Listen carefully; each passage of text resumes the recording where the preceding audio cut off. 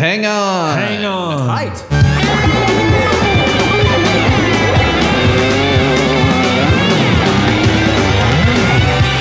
This might be a podcast. This might be a podcast. It might be Greg. It might be guest. And it might be Big Mass. Podcast popping in your ear. TMBP's everywhere. We can't be silent. We love they might be giants. And what are we gonna do with those that don't? This might be a podcast. This might be a podcast. This might be a podcast. This might be a podcast. Welcome to This Might Be a Podcast. Before we get started, we've got a voicemail from our old friend Spencer Parks. He is catching up on episodes and gave us a call. Hey, it is Spencer. I am listening to the, what the hell episode? Shoehorn with Teeth episode. And I just heard the CD Skip live thing, and I don't think I had ever heard of that before, so thank you for that new piece of information. But I want to know how they did that. My guess is that would they have actually recorded the CD fast forwarding, record the sound of it, and then transcribe that and figure out the parts? I don't know. I just think that's so amazing and fascinating that they did that. And, you know, of course, these are the people who ended up making the backwards version of Bullets, Lube, and, man, I still want to do some of my own backwards stuff. But, you know, they just have such this creative mind of how can we fuck up our songs? What can we do to really fuck them up? And I am just such a big fan of that. All right. I am slowly but surely getting caught up, Greg. I'm in, August? And I'm calling in January. All right. I'll talk to you later. Bye. Yeah, personally, whenever They Might Be Giants do something insane like that, I just assume that they're some kind of wizards. You know, they're capable of some pretty crazy shit, and that's part of why we love them, right? So, yeah, thanks for calling in, Spencer. Anyone can call in at 224-801-2930, and let's get on with the show. Welcome to This Might Be a Podcast, the song-by-song podcast about the greatest band of all time, They Might Be Giants. I'm your host, Greg Simpson, and I'm here with returning guest Eklemchi Okembo to talk about the song Bed, Bed, Bed, and technically also the song Bed, Bed, Bed, Bed, Bed, off of No and the Bed, Bed, Bed book. This is all going to get very confusing, but here we go.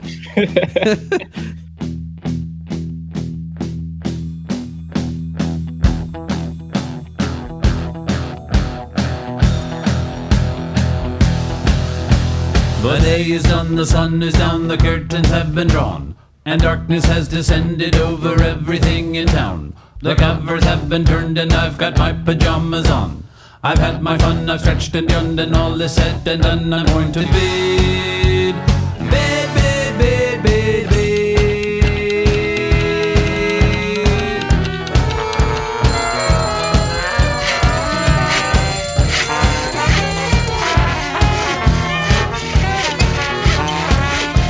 I've done so many things today, there's nothing left to do.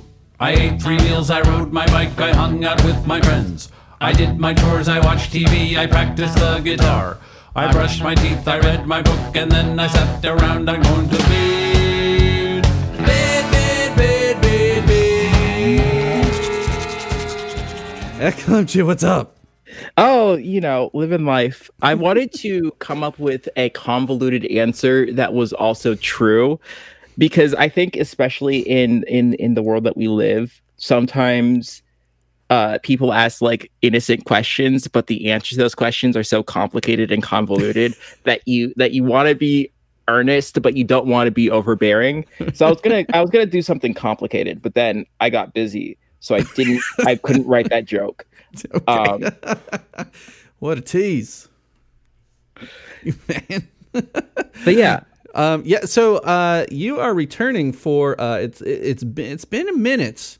It's been almost 2 years exactly. Yes, your debut episode was Tesla and Tesla 2468 combined episode. And I do believe, that was January of 2020. That must have been right before the pandemic. Yeah, it was.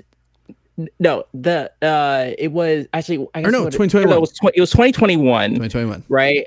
Because we had talked after we did a little mini episode for the cover project, and then 2021 was interesting because that was right before I started working at the post office.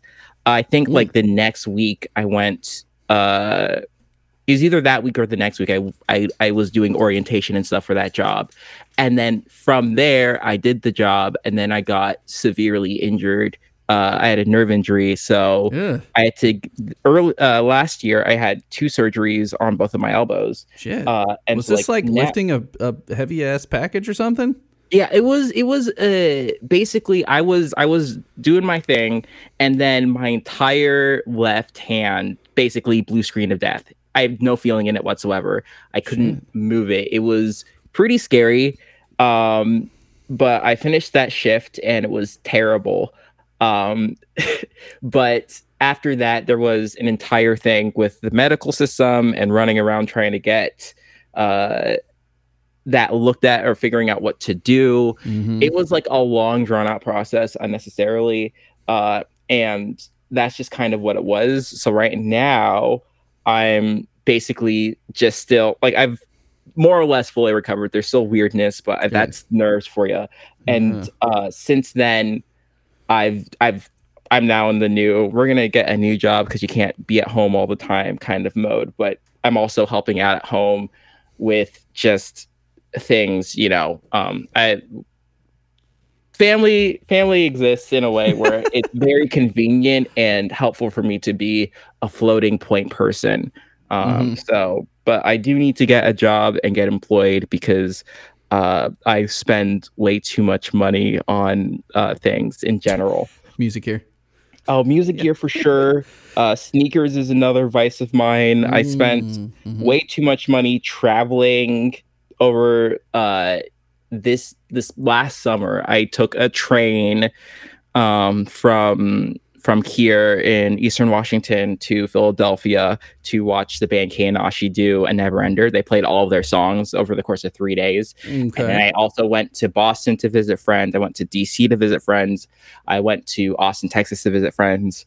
And it was not a financially responsible decision, but it was a good time. I've also gotten into film photography a lot, and that is not a cheap hobby because none of my hobbies are cheap. I should get into like drawing on pen and paper because that's an affordable hobby, right? Even if you don't have any money. Painting is insane. Although I really want to do a Ellsworth Kelly style thing with like take 2 transparent semi-transparent like acrylics or whatever and then do a gradient like just piece by piece like algorithmically just to see if I can make that look passable, because a lot of the modern artists are absolute wizards, or they were absolute wizards, rest in peace Ellsworth Kelly, but it's one of those things where you look at it and it seems simple, right? But then the more you know, you're like, oh no, this is actually ridiculously hard. And I kind of want to find out precisely how ridiculously hard it is, right? By doing it the easiest way possible, by having 2 different pigments and just layering them to get the blending. If you're picking out or making your own paints via your own mind, that is wizardry on the same level as like audio technicians. Like if you like, for the folks at home, if you've ever tried to edit audio ever in your life, you'll listen to a thing that's on the radio, like the worst song on the radio, you'll listen to it and you can make the most beautiful composition that has ever been heard, but you're not going to make it sound as good as the garbage that you hear on the radio, because those people are wizards. They like sold their soul to the devil or something to learn how to tweak specific values to make it pop in your ear in a way that's ridiculous.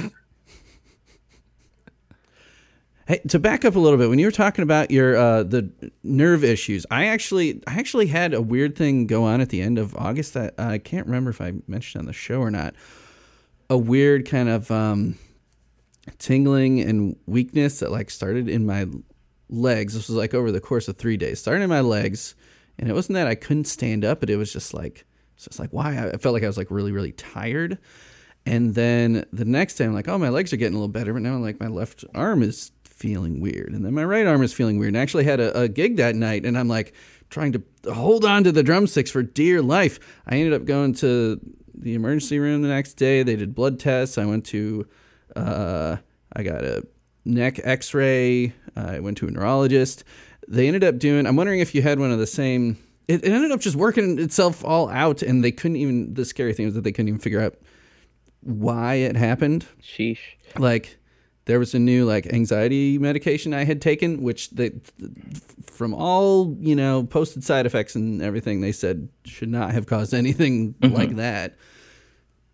But, you know, just fingers crossed doesn't happen again. But I went in for this test called EMG, where they stick little needles attached to wires into different parts of your muscle and like give it a little like pulse. Oh God. Did they do that to you? I didn't have needles. They just were able to do it with just the little pads, so I didn't actually have to do the needles. But they did do a whole series of electric shocks on both of my arms, and it was terrible, and I hated it a lot. Like when I first got injured, I originally thought it was like a carpal tunnel wrist thing, but it turns out it was an elbow thing. So that's where I had the two. It's like the ulnar nerve I had release on both sides, and it was actually really bad when I went before the surgery. But now it's fine. I still get a little bit of that weariness. I still have to kind of pace myself. I can't play too much of anything, otherwise I can feel it coming back a little bit. So I just, when I feel it feeling bad, I just stop. But I suppose that's also part of getting older, knowing your limits. Please, how old are you now? 28. I don't 28. Like I know I'm not old, but like yesterday I walked like 8,000 steps and I was exhausted. Like I need to it creeps up on you fast. I need to get gains. I need to go to the gym. I need to bulk up. I need to be able to, you know, get back to my young physique from when I was 24. So far gone. 4 whole years ago. Okay, so to get on to back to Team BG now. If people want to hear your fandom story, they can go back 2 years and listen to the Tesla episode, but we've got a lot to get into. So I think we're just going to kind of jump in. Now, I am even kind of confused about how to order all of this stuff. Like I had it all in order on the email I sent you, but then I realized the 2 different versions of this song kind of swap back and forth. 'Cause, I mean, there's a lot of songs where like the Dial-A-Song was drastically different than what ended up, you know, on the album. I mean, Palindrome famously has 2 completely different Dial-A-Songs, and then the album version, and we got ones with Flames, we got ones with Linnell. Oh yeah. This one seems to have started one way, changed, and then changed back. And I think after the intro, what I will have played, I think, is the Bed off of No, the No version, which I think would be the version people are most familiar with. Yeah. But the demo I'm going to play, which we don't have a release, well, we don't have a recording date on this. The release date was on podcast 35A, which was 2008. They revealed the demo. So I'm going to play this one, and it might be a version that a lot of listeners haven't heard before. So I will drop this in right now. The day is done, the sun is down, the curtains have been drawn, and darkness has descended over everything in town. The covers have been turned and I've got my pajamas on. I've had my fun, I've stretched and yawned, and all is said and done, I'm going to bed. Bed, bed, bed, bed, bed. I've done so many things today, there's nothing left to do. I ate 3 meals, I rode my bike, I hung out. So yeah, so that demo is Flan singing, and it's much more gentle. It's got like some glockenspiel or some sort of like MIDI glockenspiel type thing in there. It's got some crickets that kind of come in and out, but it's way different than the No version. Do you think? I mean, were you familiar with that version before the No version? Or I don't know. Which Absolutely. one are you more familiar with? So I actually was getting in the 2000s, like 2007, 2008, 2009. I was hopping in between and out of liking the Envy Giants and not liking the Envy Giants. When I was a younger person, my moral code was it was interesting, right? So there was a period where I stopped listening to the Envy Giants altogether because I had downloaded the song Cyclops Rock, and I thought that Flansburgh said damn instead of Dan, and I'm like, that's a cuss word, I can't do this anymore. I've let too much slide. But the interesting thing is These filthy lyrics. right that's so grotesque. Now I listen to everything, but podcast 35A is one of the, I'm checking this right now, it's one of the podcasts from that era that I got me back into the band. So I actually heard Bad before I heard the original Bad. But is it the original? If this is the demo, then wouldn't this version be the original? I'm gonna say because Bad was released first, the hard rockin' version, that's the original for all for most people. If people are listening to like music, the earliest version that was accessible to people is going to be considered by most the original. And it's tricky. Yeah, it's often tricky with songs that have more than one version, because usually, in my experience, there is a natural preference to whatever version you heard first. Like I heard Another First Kiss off of Mink Car before I heard First Kiss from Severe Tire Damage, and I like Another First Kiss better. I'm the opposite on that. I think the other thing that's interesting about Bad and Bad is that I personally, and this might be a hot take, which I know nobody on a podcast has ever had a hot take before, but I think that that They May Be Giants, as much as the whole happy instrumentation, dark lyrics thing is their cup of tea, that kind of dramatic irony thing is part of their like playbook. The Envy Giants tends to be at their best when they go full genuine on things. Like I think that like Bad, like as it existing as a lullaby, right, is a better version of the song than the kind of ironic, oh, we're going to bed but not really because we're jumping up and down on the bed kind of style of the original. It is definitely, yeah, Bed is definitely the true lullaby version. Yeah. Yeah, I mean, I'm not sure, you'd actually listened to the podcast. I had just, grabbed this version of this song on the podcast. I mean, and typically they're doing like characters and stuff and they're not even really explaining anything. But did they say that was it a demo before No, or was it a demo before they did the version for the book Bed? From what I remember from the podcast, the Bed, the hard rocking version came first. And then when they were writing the book, they were like, we need to have a lullaby version of this song because this is not appropriate for this. So Flansburgh records the demo version of Bed. And then they get Kimya Dawson to sing it because it's Kimya Dawson. And who doesn't love Kimya Dawson? Yeah, right.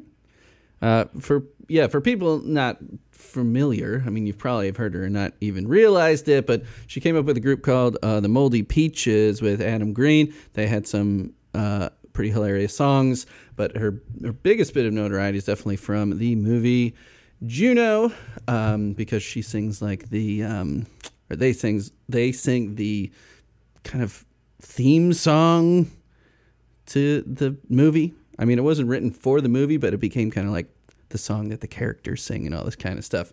Is it called Anyone Else But You, or am I just pulling that out of my butt? I do not. I've never watched the movie Juno, and it's not on my list of movies to watch. I feel like there's a certain temperament of movie that existed in the mid 2000s that you kind of had to be there to understand.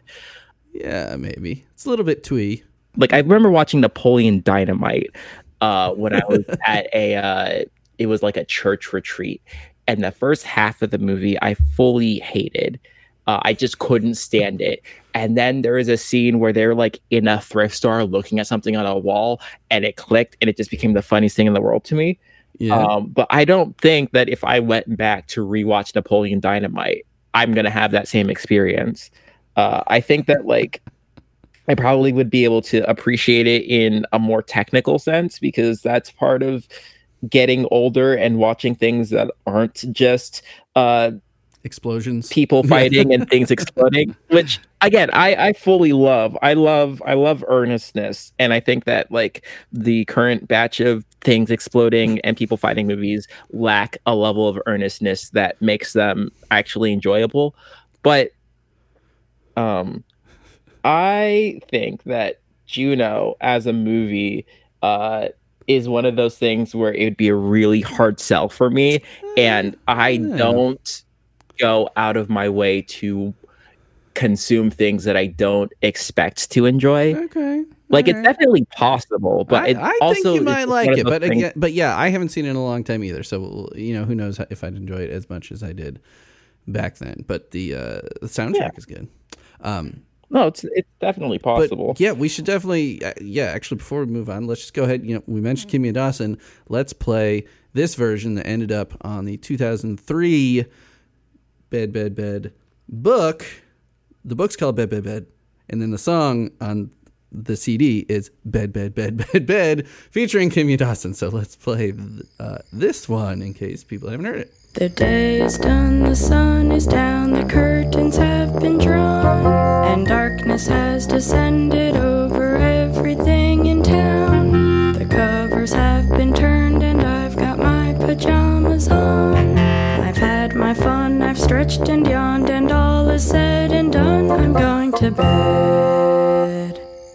Bed, bed, bed, bed, bed. I've done so many things today, there's nothing left to do. I ate 3 meals, I rode my bike, I hung out with my friends. I did my chores, I watched TV, I practiced the guitar. I brushed my teeth, I read my book, and then I sat around. I'm going to bed. Bed, bed, bed, bed, bed.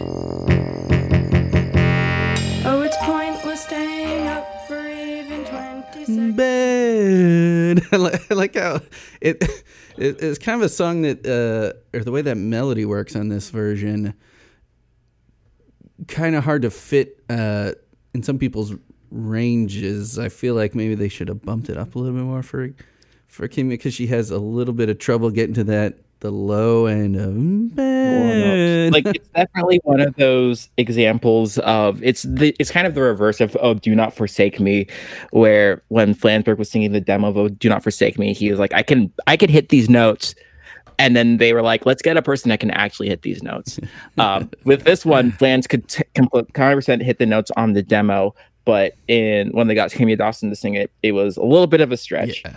Flans's vocal range is ridiculous. Yeah, like, and he's really developed a nice falsetto in his older years too. Yeah, like the biggest jump in vocal range, I think, of any Andre Giant song is Alienation for the Rich, which I think it's like 2.5 octaves in that song. Really? Because it starts at it starts with the like low A flat, and then it key changes up to B flat, and then up an octave. And that entire riff is like an octave ish. So it's like 2 full octaves of Yeah, vocal range. now in does one this song. count the little like yodeling bit that I'm feeling poor every time? No, I don't count that. Oh, but Just that's like awesome. the lowest note is I gotta get a job, and then the highest note is the Miller High Life, except an octave above that. Miller High Life, like that. Yeah, yeah, and I think his falsetto's only gotten better. I mean, that's obviously young Flans, but he utilizes that falsetto a lot more. I'll tell you, one of the songs that's hardest for me singing along with range wise is "Climbing the Walls." I don't know if you've sung along with that very much, but that's one of my favorite favorite ever songs. Have not done the episode for it yet. John Linnell's vocal range is a mystery. What a man! It was actually really. I was talking about what's the word I was using? Being fully genuine. And it was funny because on my trip across the country via train, the train went through Montana. And so as the train, I think after we were in Montana, I'm like, I may as well listen to state songs because I never really fully listened to state songs. I knew people loved this song Montana. And I'm like, let me figure this out, right? Oh yeah. And it was one of those things where I was like trying to process the song as being like humorous or a joke, and it didn't really click. But the second I'm like, I'm gonna take this song very seriously and pretend that everything that's being said in this song is deadly serious, everything clicked. Like there is like the deep tragedy of Montana being a leg was like fully revealed to me. Like I'm in tears on this train, like because it was staring at me in the face the whole time. I knew it right away. Like it was, I don't know. Music is great. I hate it so much. Okay, so we've basically talked about the second version first then, and I mean I think what you said for the podcast that seems to make sense, that what they call the demo is actually the demo for the second version for the book. I mean, especially because, I mean, when you hear the demo, it sounds real clean. Like, it definitely sounds like it doesn't sound like a 90s demo or something. Because this song was actually played as far back as 2000, 2 years before No came out. We'll play that a little later. It sounds like, newer tech demo. It's not like dial a song or something. But I think for this Kimya Dawson version, well, not only giving props to Kimya, we have to give props to the Machine, Dan the Machine Levine on tuba, and then you got Linnell on bass clarinet as well. So I love the kind of juxtaposition of these two really low instruments with like the higher voice, and you still, there's some glockenspiel stuff on this version too, right? Yeah. So it's a cool kind of like they just like suck the middle out of it. There's no, like there's some keyboard in there, but there's like no guitar. It's like really highs and really low sounds. And then those crickets, which go forever at the end of the book version. Yeah. And the melody is a lot more interesting. Well, I think I like the harder rocking version better. I know you said you like this version better, right? Yeah. Oh yeah. But again, it might be partially because I heard it first. Right. Yeah, like you said, the melody is a lot more interesting on this lullaby version because the Linnell sung harder rocking version is a dun dun dun dun dun dun dun seven drawn and darkness has to seven. It's just just this real stagnant thing. While the Flans demo into the Kimya thing, the day is done, the sun is down. It's just all kind of like weaving up and up and up, and then back down, weaving up and up and up, and then back down. Still though, I like the harder rocking version better though. So I mean, what's your pitch other than being more? I think sincere was the word you used. What else do you like about this version more than the harder rocking version? I think part of it is Kimya Dawson's voice. I think that there is like something infinitely endearing about whenever Kimya Dawson sings or even speaks. And as fun as the original Bed goes, it's one of those things where I'm like, am I really like? It's a really hard sell for me to pick something else over Kimya Dawson, especially when, like, from an instrumentation range, it has all the kind of quirks that the Heavy Giants instrumentation generally has, where it's like if this was a Kimya Dawson song, then chances are it would have been much more straightforward in how it was like arranged. It would have been like a guitar or a ukulele or something, just kind of there, and would have been like a little flat. But with the tuba and the bass clarinet and the little ding ding ding from the glockenspiel, it's just so cozy. Yeah, it's just so cozy. Definitely. But yeah, maybe it's like you said. I heard the no harder rocking version first, so your hypothesis there can be completely correct. You heard this one first. I heard the harder rocking thing first, so that's just kind of how it goes. Yeah, and instead of keeping it completely linear, I guess we'll jump back to the hard rocking version. Why don't we go ahead and play the live version of the live take of this version before we go back to the no version, even though we're chronologically not in order. So in 2007, I don't know if it was at Amazon's wishes or what, but the Amazon.com version of Here Come the 1, 2, 3s. So we're talking 2 Kids albums later. They wanted a bonus track or something as a special Amazon exclusive. So they recorded a live version of this bed, and let's listen to that right now. Okay, I want to say we didn't rehearse this, but that'd be a lie. How does it start? Vocal pickup, you and me together, kind of thing. Okay. We could wipe out on this, and actually, we might have so little pride that we would just start over again. Just letting you know, it could happen. I don't want to jinx anything.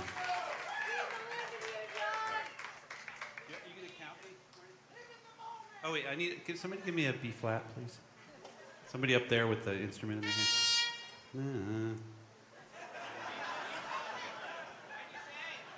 Thank you. Okay, I'm ready. The day is done, the sun is down, the curtains have been drawn, and darkness has descended over everything in town. The covers have been turned and I've got my pajamas on.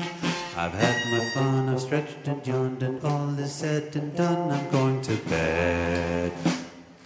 Bed, bed, bed, bed, bed.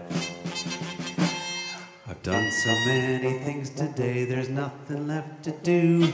I ate 3 meals, I rode my bike, I practiced the guitar. I did my chores, I watched TV, I hung out with my friends.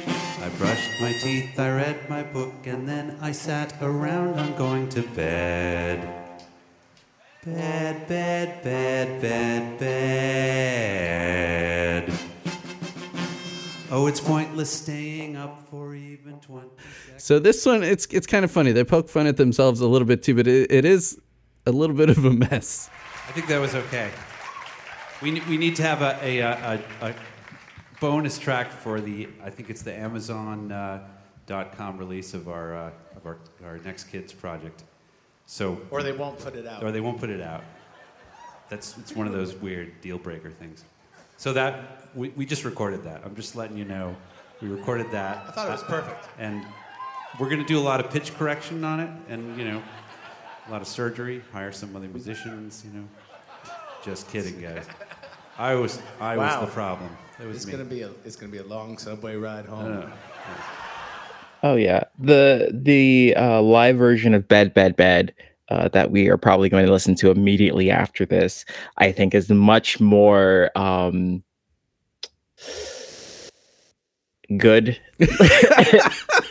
Like again, it's one of those things where, like, the live version, and this is true of a lot of bands, not every band, but a lot of bands, when you hear the live version, you can kind of understand, like, the energy, I think, gets transported through live music in a way that studio versions just can't do. Mm-hmm. So, like, listening to the live version of Bed 3, I could really this song is fun and it's goofy and it's not meant to be taken very seriously.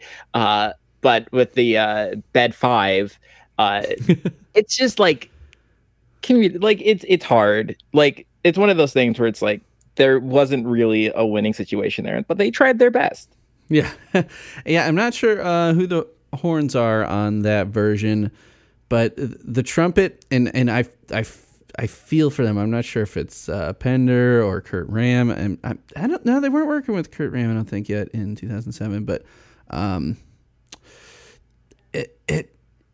They're like way out there because it's such a stripped down arrangement, and there's no trumpet on the CD version of this one. So there's just like this high piercing instrument, just like trying to play a high note as softly as possible. And it's just like, it's like, yeah. Oh, man.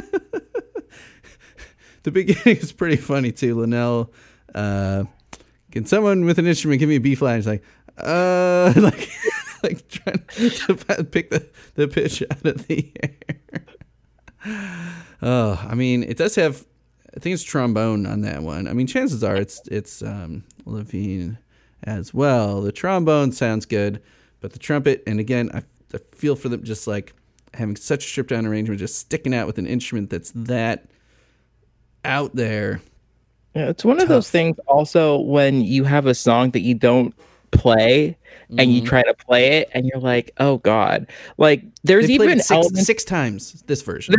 There was even elements of that when they brought back a stuff called Nowhere for, what year was that? That was the tour I was able to go to, 2018. They brought back the song itself called Nowhere, and like their like Quiet Storm version of that song is fine.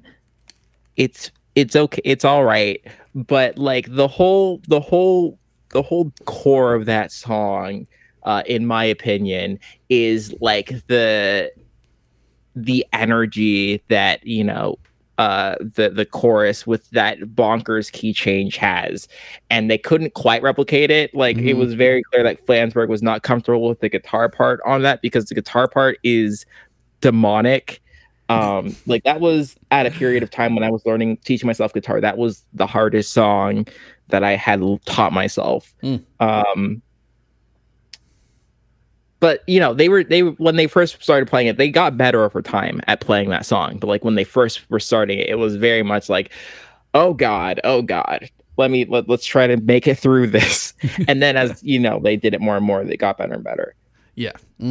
I think you're right. I think we should go. We'll take it all the way back now to the debut of the harder rocking Bed 3, as I think we're calling it now, right? The Bed 3 version, which debuted in November of 2000, so about a year and a half and change before No came out. Let's check this out. November 23rd, 2000, Bed 3.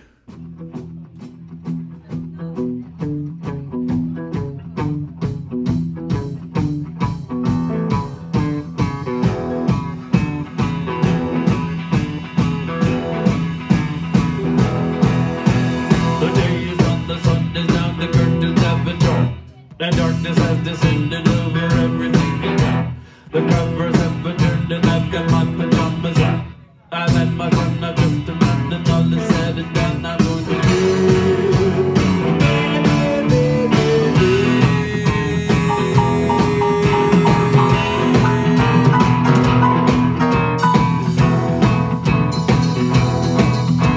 I've got so many things to do, there's nothing left to do. I've been my book, I've done my drawers, I practice the guitar. I do I watch TV, I read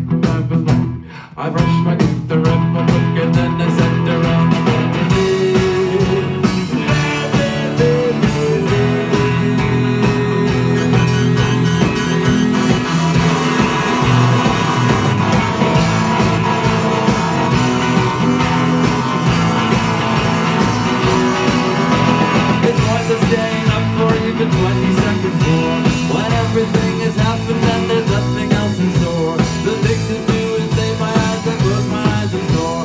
And so to bed directly I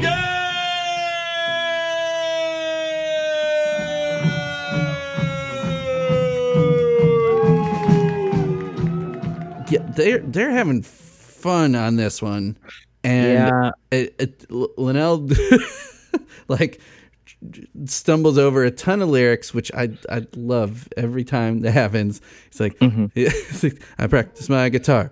Oh wait, that's what I was supposed to say on this next part. Like he says it too early, and then he just kind of mumbles way through it. I love it, but then he just has such gusto. He just like sells it. And Oh, absolutely.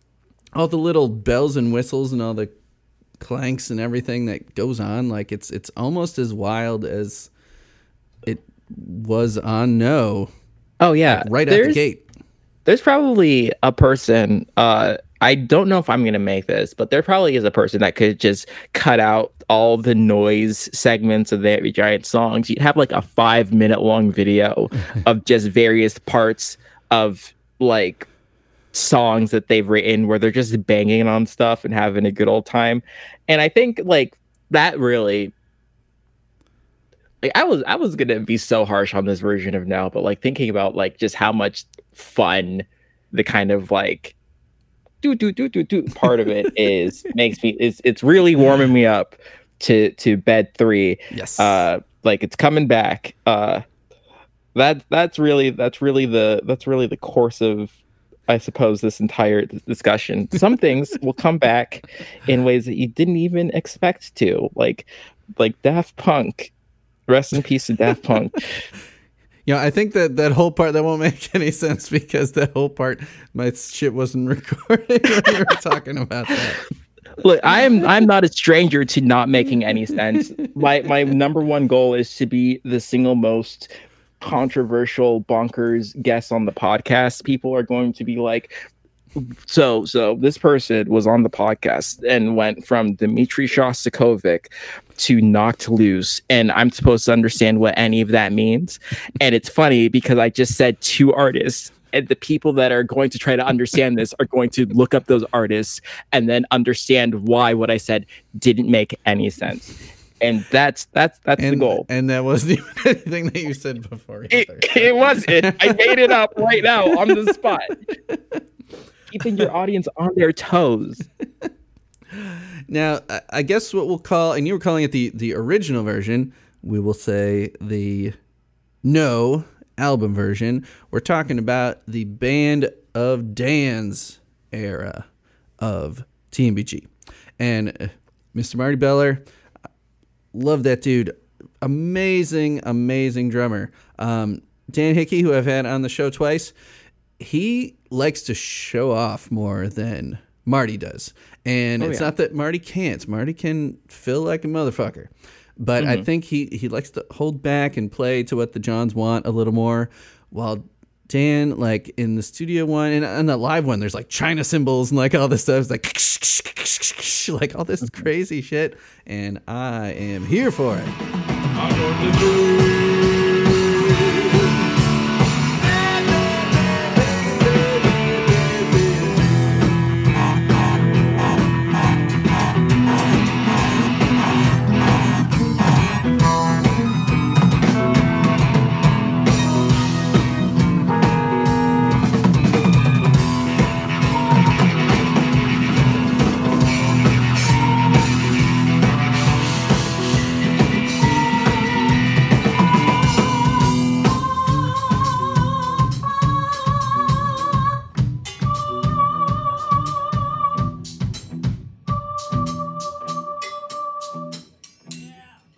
Do you have a favorite TMBG drummer? Tell them. I feel like with I'm not a drummer. I wanted to be a drummer. E.B. White ruined that for me in the year 2002. But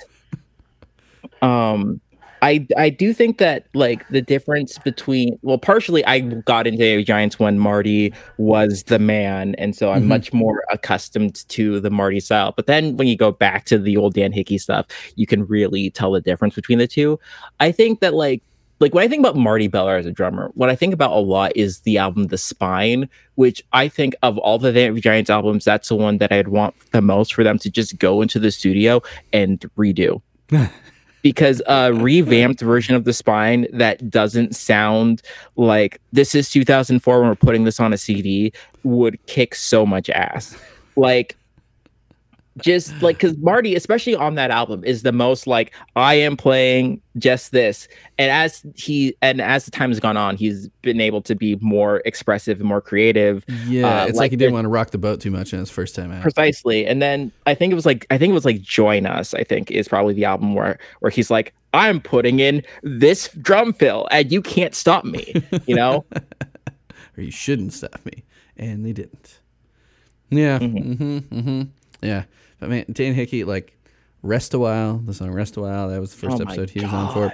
And there's live versions of, he of course wasn't on the studio version of Till My Head Falls Off, but there's live versions like from Australia and stuff. Oh my God. The live, and he's just like beating the shit out of his drums. The live Australia version of Till My Head Falls Off is straight up one of the greatest live Giant performances of all time.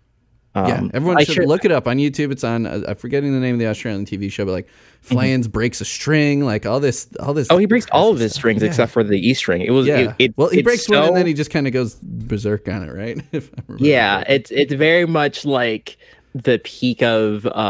It's interesting because, I was talking with my sister about things that weren't related. It was there's a whole other conversation that we're not going to get into, but we were talking specifically about the John Linnell throwing sandwiches at fans story.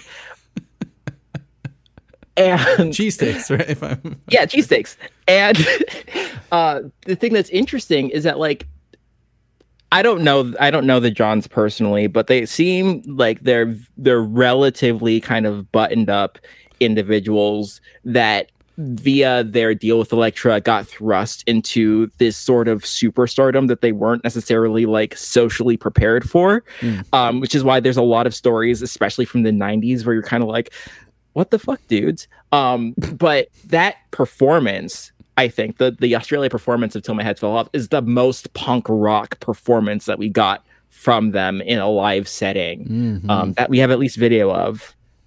Yeah. I think it's almost like back to the.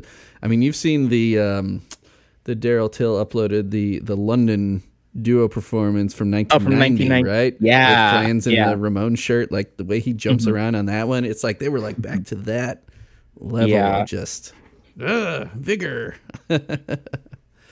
you know. And you know, they're older gentlemen now. So we can't expect that kind of stuff from it. But I mean, come on, you can still break strings, Flans, right? Oh yeah, you got the Mojo Chessmaster back up there with you as a backup. You know, just rip apart that telly. Don't break the Mojo Chessmaster, but you know that telly, you can get that fixed up.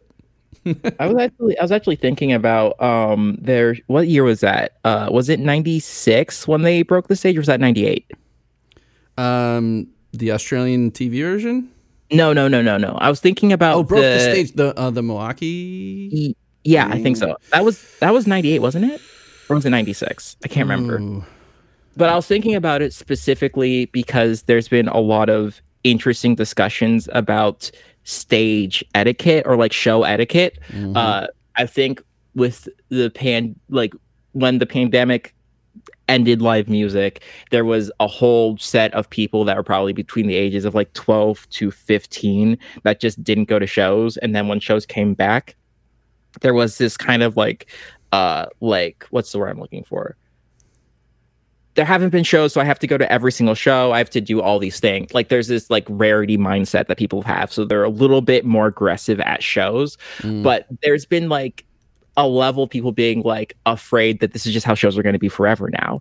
And then I was thinking about that and like all these conversations. And I remembered people used to like legitimately mosh at They Might Be Giants shows because it was the 90s and grunge was the thing. So that's how people did stuff at those shows. And it's not like that lasted forever. Eventually people were like, wait, maybe we shouldn't mosh at the They Might Be Giants show. We should dance politely and wear like Reddit atheist t-shirts. Like, Okay, so I found it. It was October 5th, 1992. oh, Okay. it was 92. Now, Wow. check this out, though. There's a very short article in the UPI archives. What the hell does UPI stand for? UPI? United Press International. Okay, so when I searched TMBG Milwaukee stage collapse. All right, so here we go. Concert fans rushed the stage when the singer of an alternative rock band told them to ignore fire laws and, quote, go ahead and polka, causing the platform to collapse and resulting in 17 minor injuries, police say Tuesday. Captain David Bartholomew said 20 to 30 people rushed onto an extension of the stage where the band They Might Be Giants was performing at the Modjeska Theater between 9:30 and 10 p.m. Monday. Go ahead and polka. Is that an accurate quote? That so does not sound like something that... No, I mean, it because was they during were- the famous they were- polka. They were playing the famous polka. There's audio of that, which is so funny to listen to. Yeah. Since it was just minor injuries, we can laugh about it. We can make jokes about it. Yeah. Okay. Where Where the fuck are we in terms of talking about bed? we've kind of talked about this. I feel like it's a pretty straightforward song. The other thing, because the name of that venue reminded me, there is a video of the They Might Be Giants. It's a Vibe report. I think it was uploaded in 2012. I'm not going to look it up right now, but I know it exists because when I saw it, I saved it. Because they were listing the shows that they were doing during that period of time, and they just threw out, we're going to be in the Mohegan Sun in 2020. And so I'm like, do you know what? It's going to be so cool when it's 2020 and they do their like Mohegan Sun residency. And I'm going to pull up this old video. It's going to be so funny. Everybody on Facebook's going to love it. And then all that just got wiped off the board. I've been holding on to that for years. Speaking of 2012, there's a quote from the 10th anniversary release of No. John and John said, when you get old enough, it's fun to stay up late. Then when you're a teenager, it's fun to stay up the whole night, and everything you and your friends talk about sounds more and more profound until you finally fall asleep in the bathtub or with your head in a wastebasket. Eventually, you reach the age when going to bed at bedtime and falling asleep is one of the most exalted and prized activities imaginable. I hear that. I identify with that last one. How about you? Would you rather fall asleep in a bathtub and your head in a wastebasket, or just gently fall asleep in your bed at a proper bedtime? I still have like I wouldn't say it's like full insomnia, but I have to work at being able to sleep, and I have some weird sleep stuff going on where like if I go to sleep too early, I won't sleep through the entire night. So like if I was like tired at 9 p.m., I'm like I have to stay up till 11, because if I go to sleep right now at 9, I'm going to wake up at 11. There was a time where my sister was visiting, and it was like 10 p.m. and we were like sharing this futon thing. And I was like, hey, I'm going to take a nap. I'm going to go to sleep. Feel free to keep doing what you're doing. I'm going to wake up in 2 hours. And when I wake up, it's not because of anything that you did. It's just what happens. And my sister was like, okay. And so when I wake up, I wake up like instantly. I'm just up. And then my sister's like, what the hell? Because I said the time. I was off by like 3 minutes on when I was going to wake up. Without an alarm and everything, you just... Without alarm. Like, if I could sleep through the night, if I could sleep for like 11 to 12 hours at a time, I'd be doing that all the time. I unfortunately am just not wired to do that. And it kind of sucks because sleeping rules. It's great to be asleep. Truth. Like I would not have stayed up till midnight on New Year's Eve if I had the option to like just sleep in. But definitely as a kid, you're like, I want to stay up. I want to, like, if you get sent to bed before New Year's Eve, then you're like, I'm missing out. It's like, no, you're not. No. You're not missing out. You're gonna have plenty of time to do that later. Yeah, Kara was in bed by like 10 or 10:30, and I was up till midnight just by myself watching Victor's live stream of the TMBG New Year's Eve thing, kind of, going in and out watching them count down the new year by myself in my living room. But that's, New Year's Eve at 41. Yeah.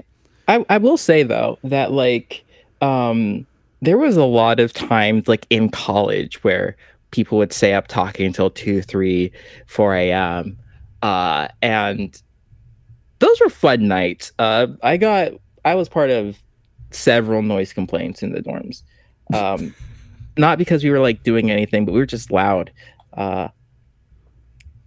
It's one of those things where, like, I probably could still stay up real late talking to people, but, like, I also kind of get it.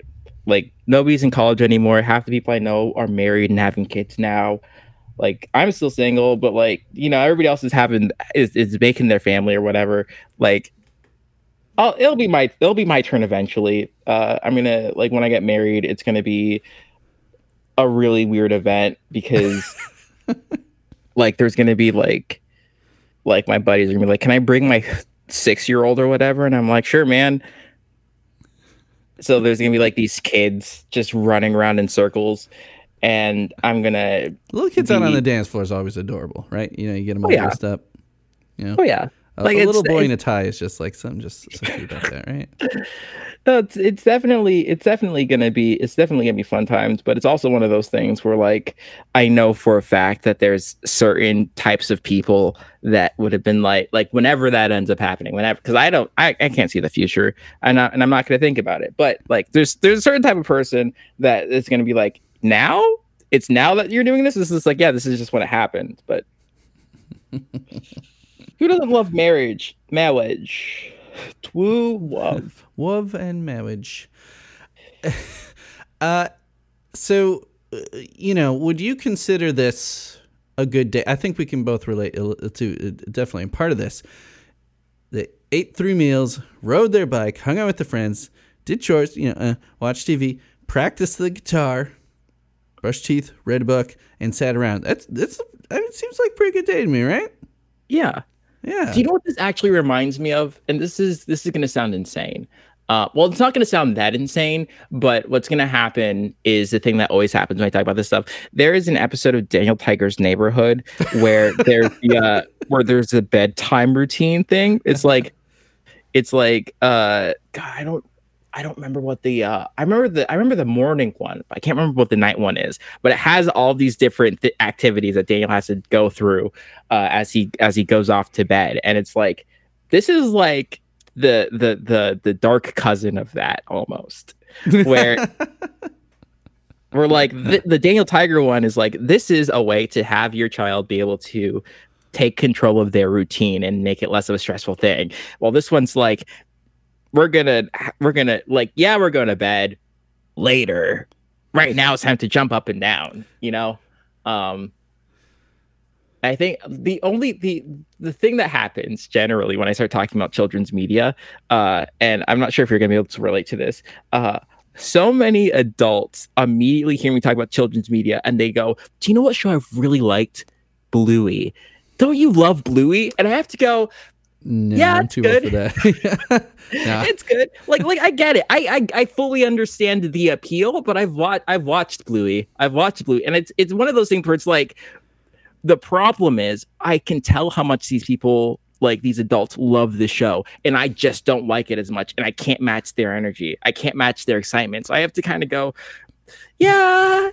See, you gotta remember, I was a little kid in the 80s, so we're talking Sesame Street and Mr. Rogers' Neighborhood. And then, but though my favorite show, right, when I got into kindergarten, this was back when kindergarten was still like, you could do like just a half day. I remember I went to AM kindergarten. My mom might hear this and correct me on this, but I'm pretty sure I went to AM kindergarten because then I could get home and I could watch He-Man. He-Man was my shit. Yeah, the 80s cartoons are truly insane. They really are. But like, I think now the media landscape, especially for children's media, and we could talk about this for 3 hours, and we're not going to. The media landscape for children's media is so large and so vast that I will not be surprised if in 15 years there is a study that comes out about how Cocomelon literally damaged the brains of children. Like that's my the hottest take of the day. Coco Melon is a CIA like MK Ultra style brainwashing, brain damage op done by your least favorite president. Yeah, Coco Melon is the worst. Now wait, hold on a second. I think I may have gotten confused. When you were talking before about, were you talking about Bluey or Blue's Clues? Bluey. Bluey. What the fuck off? Bluey is amazing. I thought for some reason my brain was like Blue's Clues. Bluey is incredible. Though the one thing it always makes you feel like it kind of makes you feel from the parenting and makes you feel like a shitty parent, because those parents are just like, they're just like, it's like they got nothing else to do. They're just 100% like ready to like play whatever crazy game that their kids are up for. people love Bluey. And I don't want to discourage anybody from loving and enjoying Bluey. I just don't like it as much as everybody else does. It's like I get it. Your kids love it, but do you know what else is on Disney Plus? The entirety of Bear in the Big Blue House. Although I will say the characters in Bear in the Big Blue House, the more you watch that show, the more you want to strangle Ojo. Worst character on the show. I'll say it's funny though, the kind of the Australian or New Zealand? Yeah, it's Australian. Australian kind of stand-ins for curse words. Like Zinnia is saying, so like when there's something she doesn't like, she's like, biscuits, which is just the funniest thing. I will say in Bluey's defense, right, in credit to the show Bluey, it is much better than Peppa Pig, because Peppa Pig used to be that show that the parents were like, that used to be like within the public consciousness. I much prefer Bluey is better in every way than Peppa Pig. Yeah. It's just, you know, she was really into Peppa for a while too, and Zinnia had my old ukulele, like, I don't know, this was maybe a year and a half, 2 years ago. And she's just kind of like strumming the open strings and singing The Wheels on the Bus. Mm-hmm. And someone commented on the video, they're like, is she singing with a British accent? Has she been watching a lot of Peppa Pig? I'm like, yes.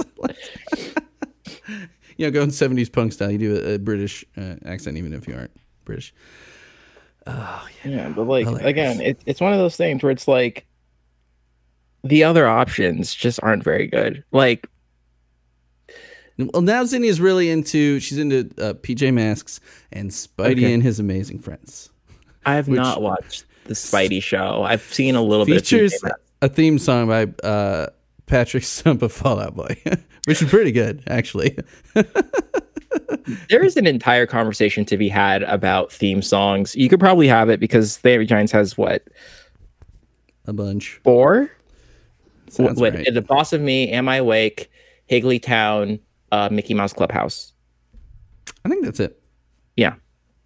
Yeah. I mean, there's something to a good theme song, and They Might Be Giants, just they're pros at just like that short little snippet, like the best part of a song, just hit it. Oh, and that's the whole song. It's great. Yep, I love it. Song. Mm-hmm. Okay. In the interest of time, let's move on to covers. Now, I think let's do the one that's not on the TMBS comp first, because it's the most kind of normal. Let's do. Okay, it is by far the most normal of the covers. Yes. Okay. So there's this guy, Keith. I don't know his last name. Keith. The YouTube channel is Kessval2, Kessval2.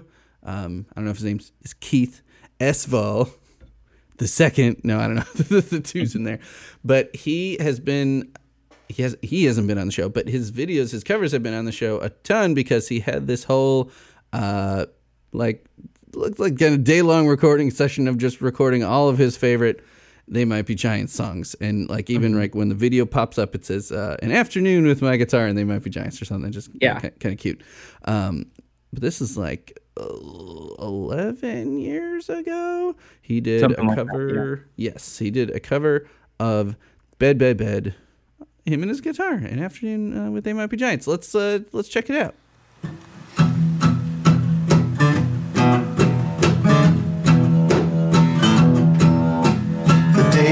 sun is down, the curtains have been drawn, and darkness has descended over everything in town. The covers have been turned and I've got my pajamas on.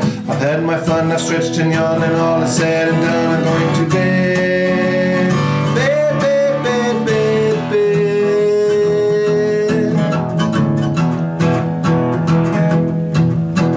I've done so many things today, there's nothing left to do. I ate 3 meals, I rode my bike, I hung out with my friends. I did my chores, I watched TV, I practiced the guitar. I brushed my teeth, I read my book, and then I sat around, I'm going to bed. Bed, bed, bed, bed,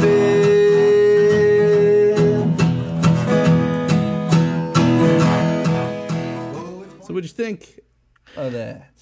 It's really true to form. I think that's I think an interesting thing about cover production, right, which we are going to talk about at length very soon, is that oftentimes you have to decide what direction you want to take it in.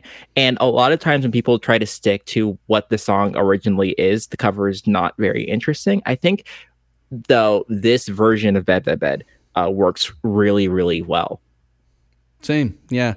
I think he adds enough little interesting tidbits with like hammer-ons and the guitars and like little 7th and 9th chords and stuff like that that keep it from sounding too stale. Yeah, I think he did a good job with it. Yeah, definitely. Okay, so if you want to introduce us to this segment of the cover section, because you were the mastermind behind this compilation, and it's still pretty fresh, right? You want to tell people about this? Yeah. Okay. So, I've talked about the cover project for a while. I've my selfish goal is to have a full cover album for every Night We Giants album, and the one that we did it was supposed to come out in the summer, and it didn't for several reasons. But that was we did a cover comp for the album No, and being that it's the 20th anniversary. Yeah. So, part of this cover is this comp is a cover that I did with Hunter, known as Alex Tree as a band alias, and this is actually the 3rd collaboration that we've done. The first one was for the song Unforgotten when we were doing Factory Showroom. I listened to that song for the first time when I was going through a situationship breakup style thing. So I didn't want to sing it because it hit way too close to home. So I basically did a demo of it, and I said, who wants to sing on this? And Hunter said yes. And so I sent it to him, and we did a couple of iterations back and forth.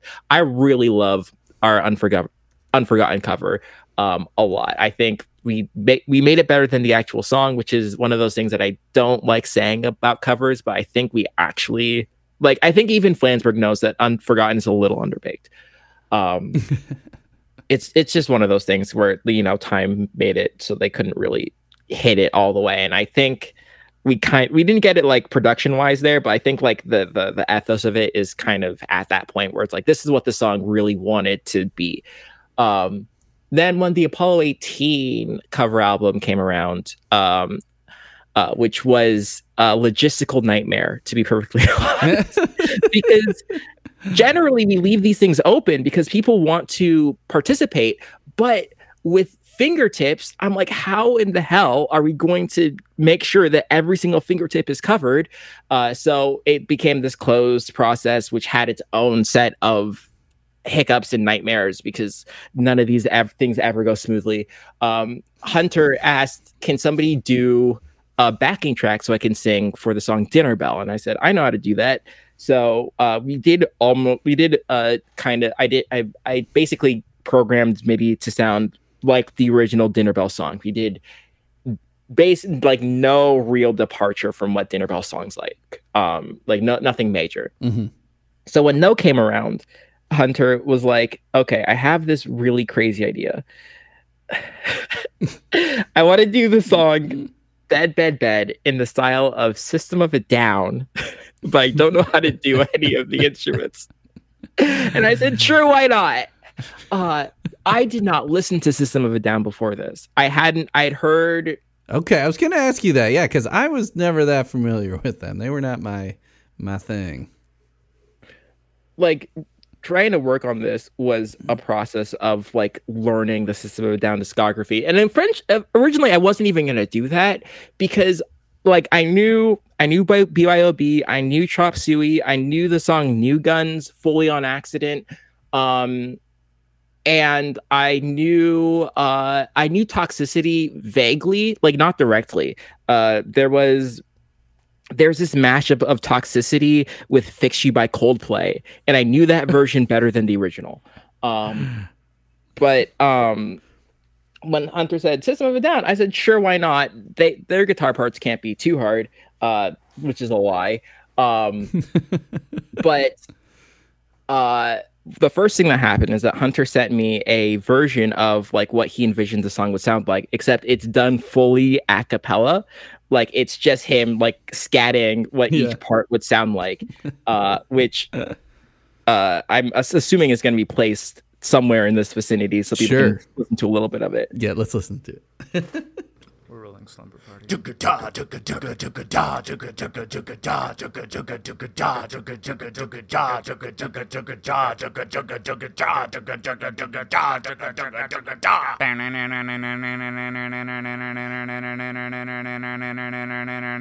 is done, the sun is down, the curtains have been drawn, and darkness has descended over everything in town. The corners have been turned and I've got my pajamas on. I've had my fun, I've stretched and yawned, and all that's said and done, I'm going to bed. Bed, bed, bed, bed, bed.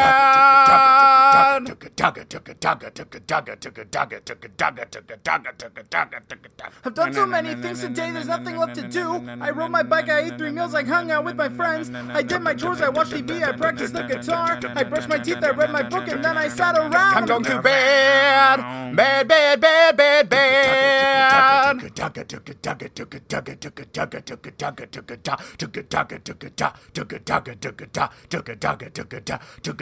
Oh, it's pointless staying up for even 20 seconds more. When everything is finished and there's nothing left in store, the only thing that's left for me to close my eyes and snore. And so to bed directly I go.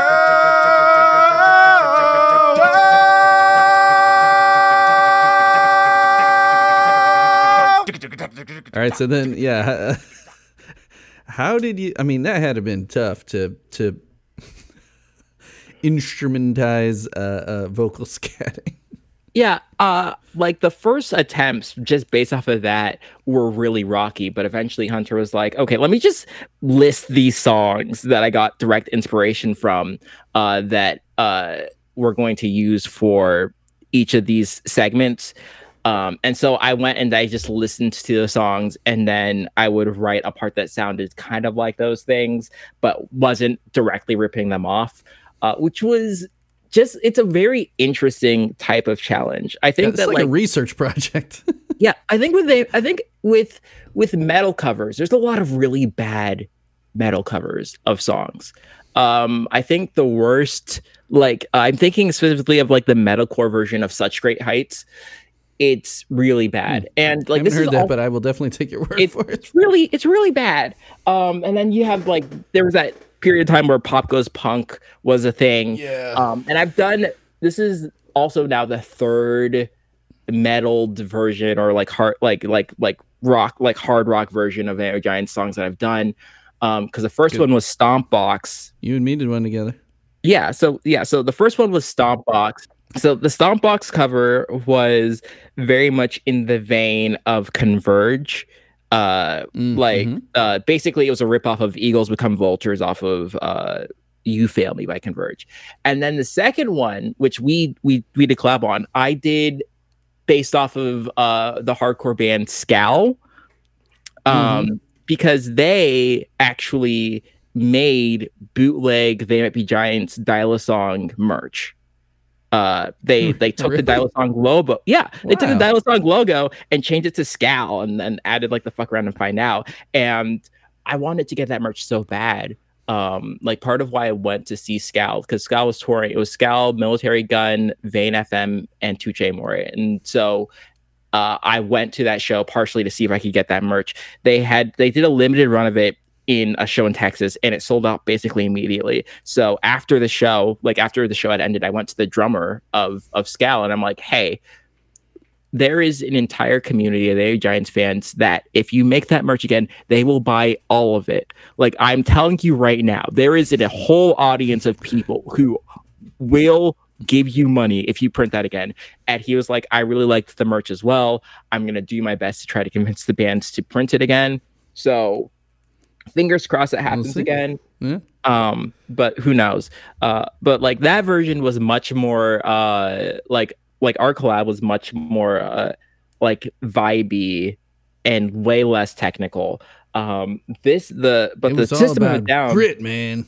Yeah, it was all about like that kind of like, you know, like flaily, but like System of a Down, like the guitar parts, I feel a little bit bad because I don't have the expertise to play them as cleanly as I would have liked to. Specifically, like even the end of the cover, there's like, that was the one part that was fully me. It was full, like, because most of the parts were like Hunter telling me, try going off of the vibe of this song. There's a couple of elements that I was able to add fully myself, like the little harmonics was my idea, but that was also a System of a Down trick that they did. They did a lot of like the, like, not pinches, but like just like natural harmonics. Yeah. But at the very end, there's that part that's like doo-boo, doo-boo, doo-boo, doo-boo. Like that is a tapping thing that I came up with based off of Law Dispute, the song The Surgeon and the Scientist off of Vancouver, which is the Law Dispute album that people pretend doesn't exist. I love that album, but like people pretend it doesn't exist as much. Everybody is like, I think somewhere between The Island and Vega, the I Think I Saw You in My Sleep, Darling album. That's kind of where they start. But I don't know how many people listening to this are at all going to understand the Law Dispute references. Yeah. That's the thing. That's the thing. That's the energy that I like to bring to conversations. Hey, here's this thing that you've never heard about that I'm going to talk to you about for the next 35 minutes. Like, so now I'm just wondering, where should I have actually dropped in the song? Should I have done it yet, or are we still prepping it? No, I think okay. I think I'm gonna wrap up with like it was just an interesting experiment as far as like conceptualizing it. Like there is so much work into, like, generally when I'm making a cover, I kind of know what I'm gonna do. I know what it's gonna sound like, and I try to make it sound like that, and I fail at it because I'm not one of those audio engineers that sold my soul to the devil. But with this one, it was like carving something out of stone. There's something here and we have to find it, and I think we did a pretty good job. Yeah, and you were kind of also trying to pull it out of Hunter's head too, instead of it being in your head, trying to visualize it. It was in his. Yeah, it was a really long process, but and that was part of why things got delayed, because Hunter got sick and had life going on for a long time. But we made it happen, and world premiere on the podcast. This Here is where it is. Alex Tree, System of a Bed.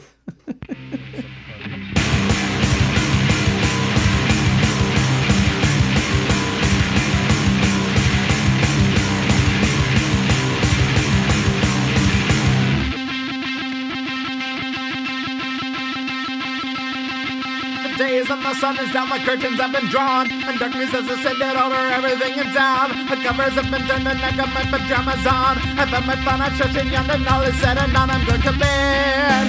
Bed, bed, bed, bed, bed.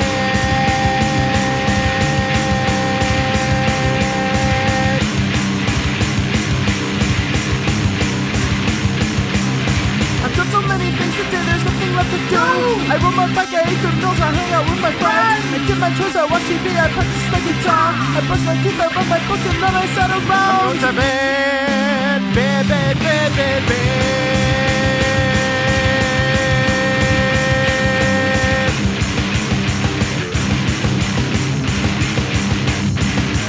Oh, I was wanna staying up for even 20 seconds more, but everything is finished and there's nothing left in store. The only thing that's left for me is what my eyes in store, and so to bed directly I go.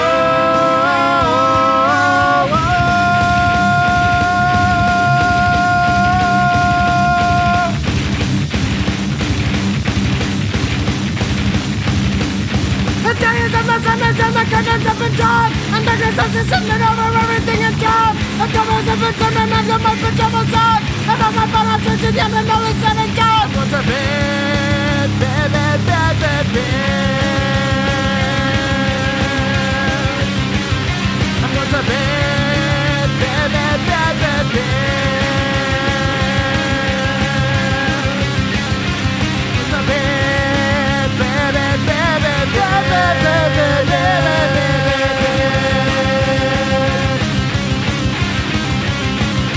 What's a bad, bad, bad?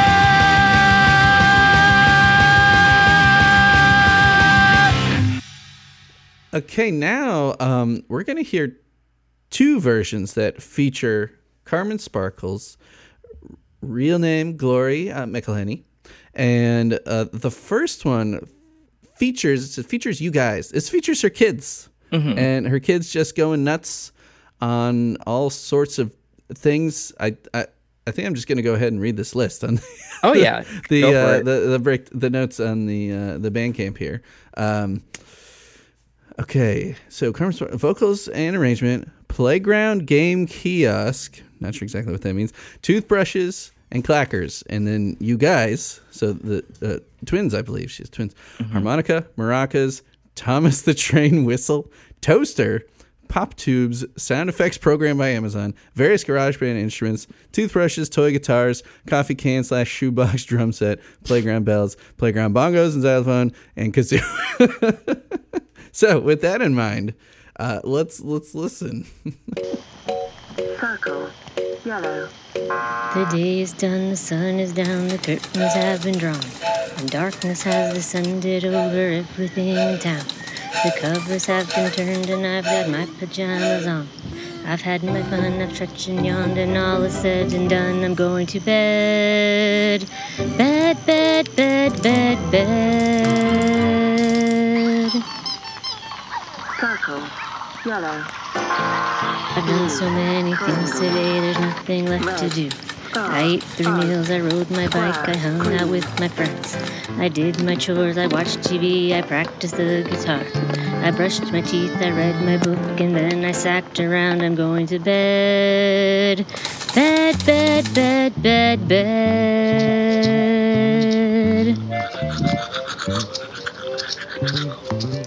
I love it. It's just so whimsical. It's great.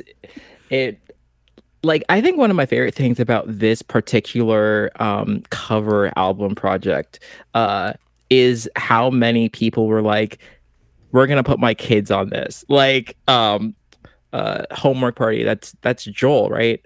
I think is his real name. Joel S. I think so. Yeah. Yeah. Or like Ezra doing a cover of Violin. Like, there's so many, it was so much fun to listen to all these different kids have the opportunity to just try their best at making some music.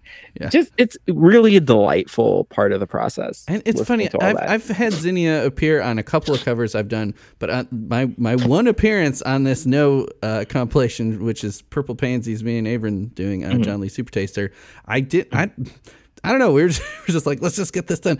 And did end up having a kid on it. She's been on a couple.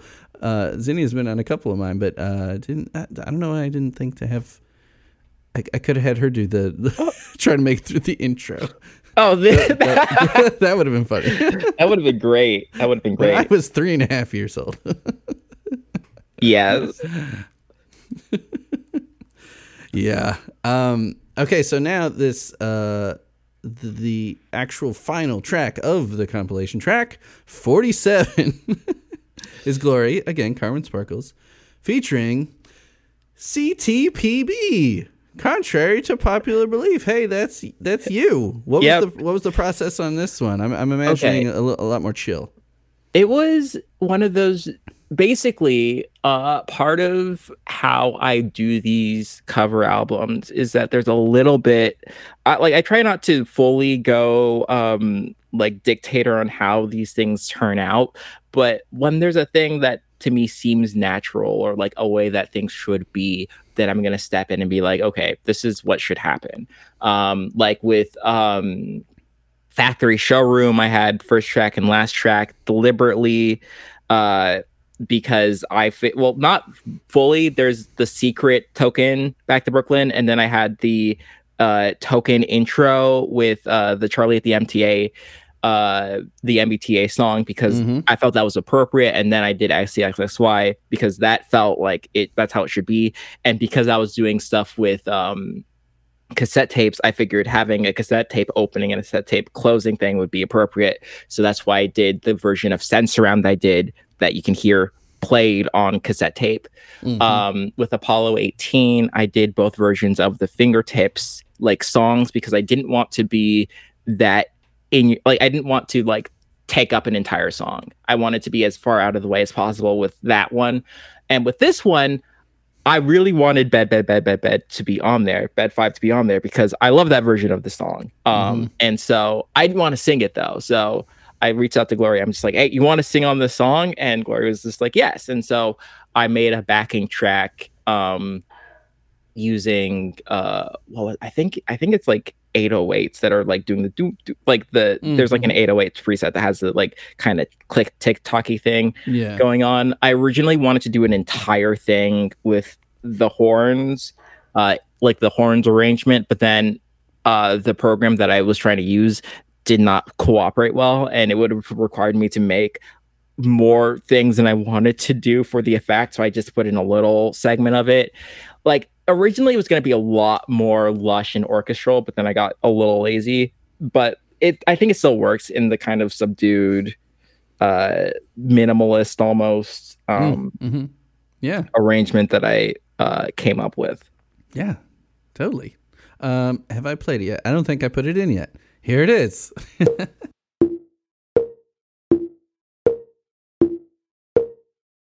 The day is done, the sun is down, the curtains have been drawn, and darkness has descended over everything in town. The covers have been turned and I've got my pajamas on. I've had my fun, I've stretched and yawned, and all is said and done, I'm going to bed. Bed, bed, bed, bed, bed.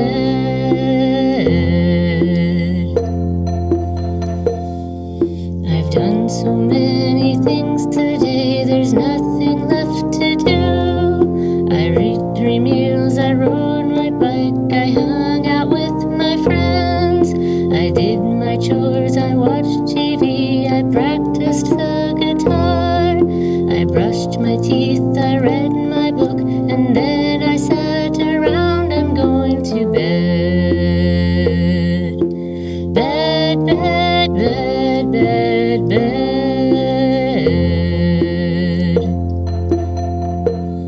Oh, it's pointless staying up for even 20 seconds more, when everything has happened and there's nothing else in store. The thing is now to lay my head down, close my eyes and snore, and so to bed directly I go, and so to bed directly I go.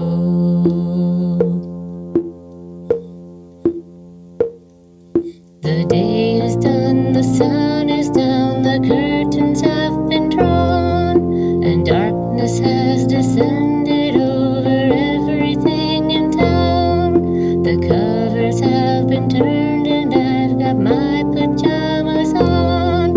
I've had my fun, I've stretched and yawned, and all is said and done, I'm going to bed. Bed, bed, bed, bed, bed. I'm going to bed. Bed, bed, bed, bed, bed. I'm going to bed.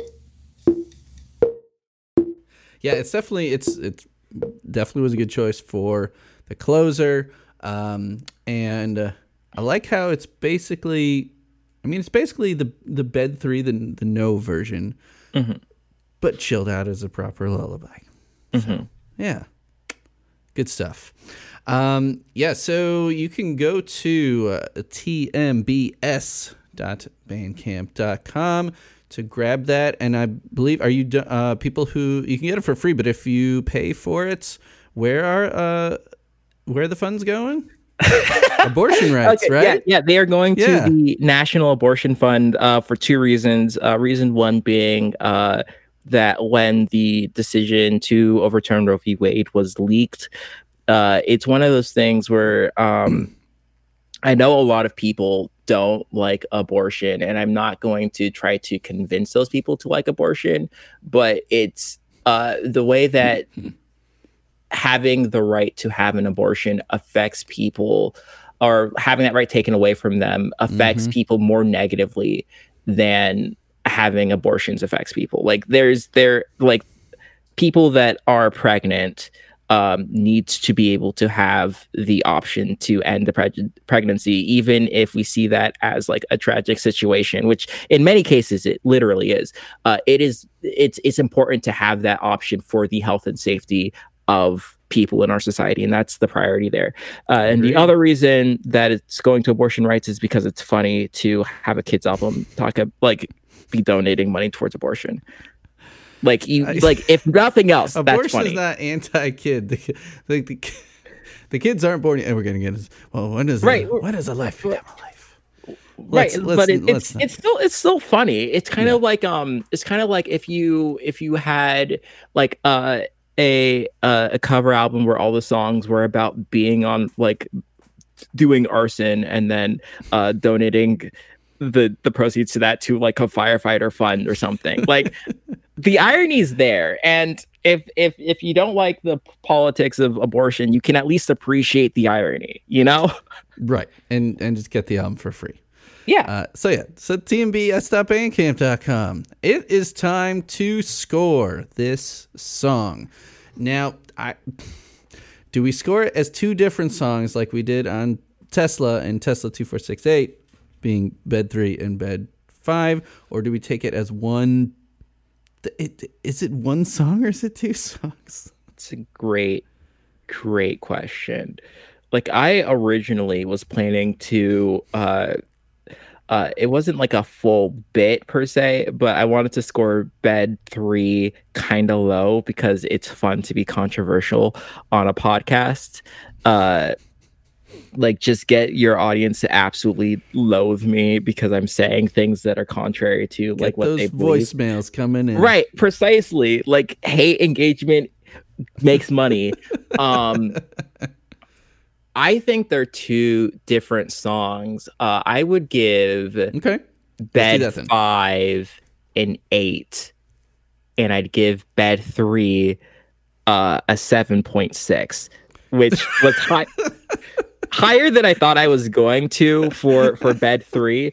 But like, having talked about Bed 3, like, it's grown on me. I originally was going to make the most obscure possible reference. I was going to give Bed 3 the lowest score I got in the slam competition I did in 2016, which was a 6.2.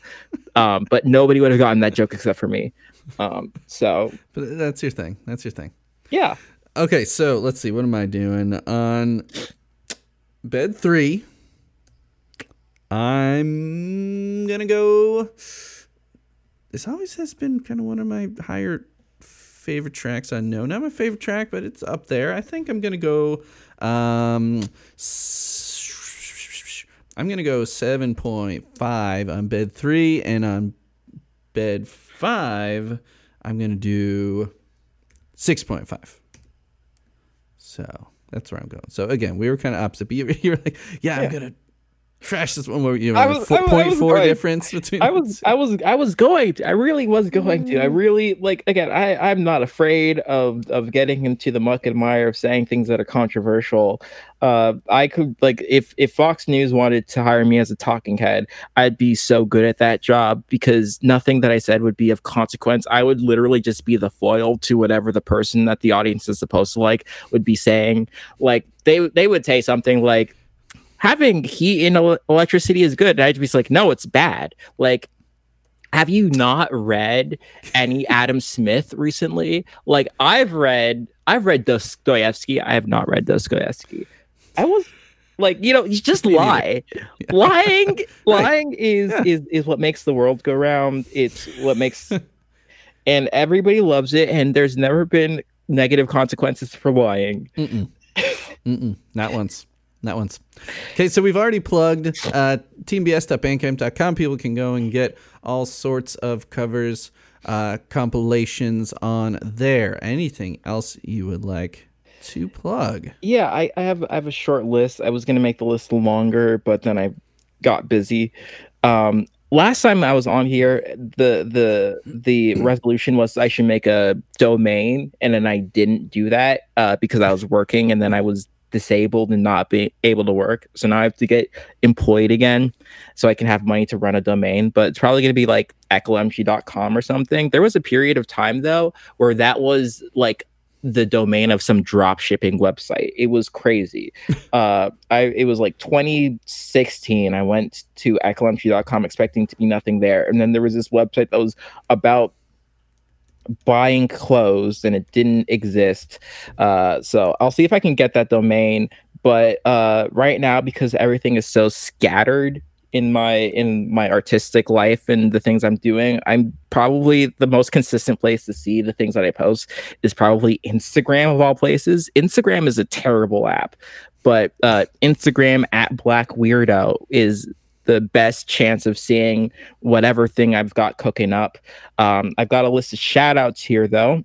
Okay. I'm gonna shout out my friend Ton, who has a role in the movie In Between Girl, which is available for purchase on Amazon, Google TV, and AltaVod. It's a funny movie about being a teenager and being corny or something.